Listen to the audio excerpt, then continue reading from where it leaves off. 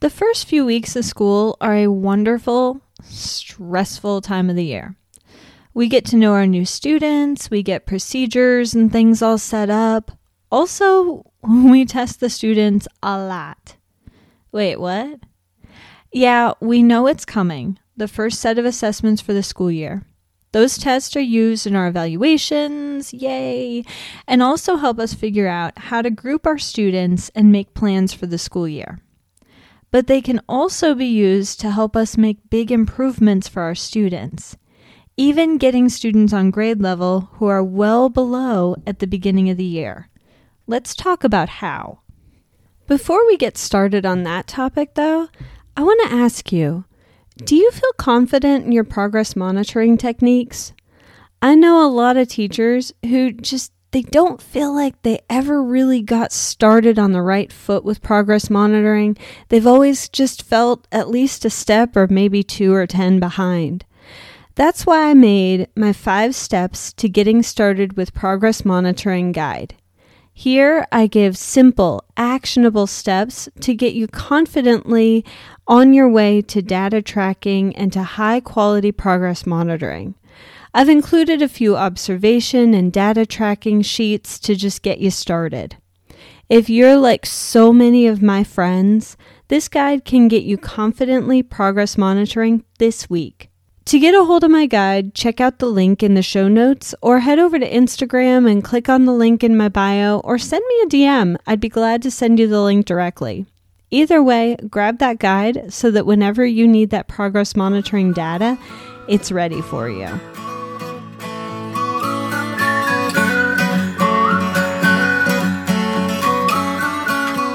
Hi, I'm Jessica Curtis of Teaching Struggling Learners. I'm a boy mom and a veteran teacher. You're listening to the Reaching Struggling Learners podcast, where we talk all about helping students succeed academically, socially, and behaviorally. Thank you so much for tuning in.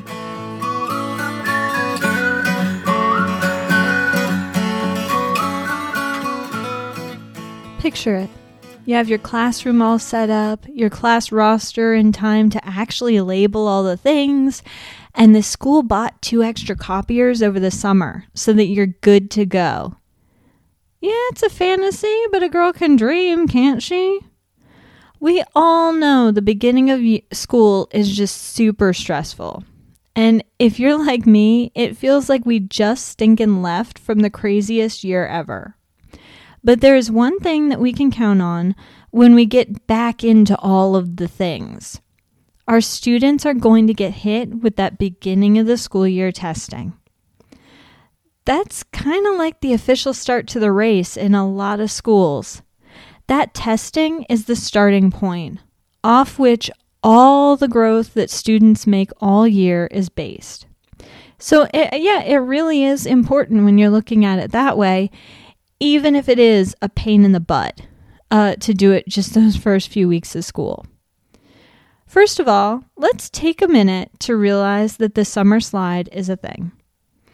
And it's going to be reflected in the first test. We all talk about it. We know that the kids are going to do poorly or not as well. Maybe not poorly, but they're not going to do as well as they could the first few weeks of school. So before you look at that first set of data, keep that in mind, that it really isn't as bad as it looks right there. The students are more capable than it shows on that first printout, right? But we always have a lot of work to do to get them where we want them to be. But keep in mind that that first assessment isn't as accurate a picture as we sometimes think of it. Okay? So now that we got that, panic-reducing piece of information out of the way, how the heck do we use the information the universal screeners give us? Way too often, we get that data, we marvel at how low our students are, make some quick plans to start a little lower than we thought, lower our expectations, and get moving.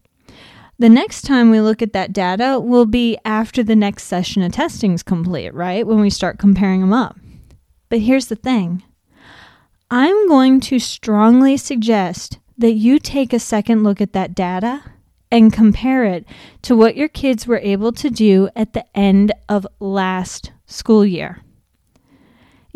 Before they forgot how to human over the summer, right?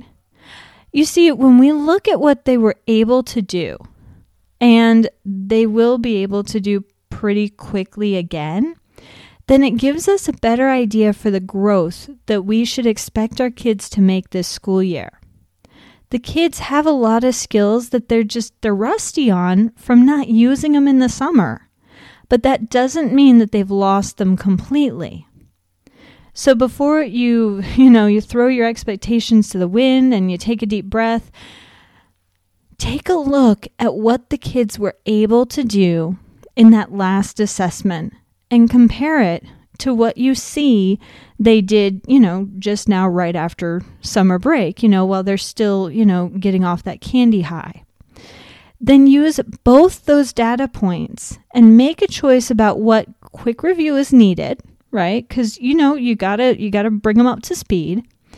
But figure out between those two data points, what students need the most intensive support to help them get on grade level in the most timely manner possible. Once you've compared that data, figure out what students need the highest amount of support. Take a look at the information that both of those assessments give. Many universal screeners give a list of benchmarks, standard stuff, that the student needs to master to meet the next level of skills. Take a look at the most basic skills that are listed. And I never just believe what the stinking printout says. I'm sorry. It's not accurate. There's no way in the world that it's going to give you all the information you need. But use that as a jumping off point to kind of figure out what are the most basic skills. Delve a little bit deeper into it to figure out, are there more basic skills that lead to that skill that the student is weak in? All right, so I got to give an example because that's not going to make any sense in my head if I leave it at that. So if a student's struggling to blend letter sounds to make words, does the student know all their letter sounds fluently? Are they able to blend sounds, without letters to make words, going back to those phonemic awareness things? Those more basic skills, when they're weak or missing, make all the more advanced skills more difficult. And that's going to show up on those tests. Once you've figured out the most basic skill that's weak, you know the point where you need to start your interventions. Yep, I hear you, upper grades teachers. You're gonna throttle me. How are you going to work on phonemic awareness when the students clearly need to work on comprehension? I get you. I hear you. But here's the thing. All the practice in the world on comprehension strategies isn't going to work if the student can't read fluently. All the fluency practice in the world is going to give very little results if the student can't decode. And decoding practice is only effective when students have the phonemic and phonological awareness skills that they need. No matter what age or grade the student is in, we have to meet them where they are to make true progress. If we just throw our expectations up real high to comprehension when they can't blend, they're just going to be frustrated. They're not going to make the progress that we know that that they're capable of. So after we know where we're starting for all our students, take a look at the students who need the interventions and try to group them so that they have similar interventions. Because, we only have a limited amount of time. We have to get the most out of that time that we do have. All the students who need help on phonemic awareness or phonics should be grouped so that lesson plans and interventions can be provided appropriately. Weekly or bi-weekly progress checks help us to see if the skills we're teaching are making an impact. And if the student isn't making progress, clearly a change-up is needed. There's no point in making a student complete an intervention just to say we did it. If the student isn't making progress, change up what you're doing. If we know it isn't going to work, stop wasting time and find something else that will, or try something else. Students deserve that.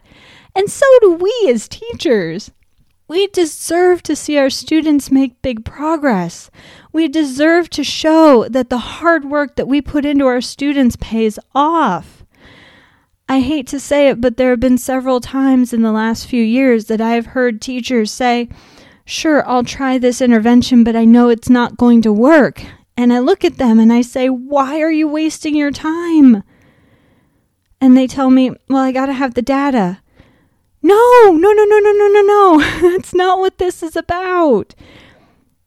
Don't start a plan that you know is destined to fail. Don't waste your own time like that. Come up with something that you think has a chance of working and go with that.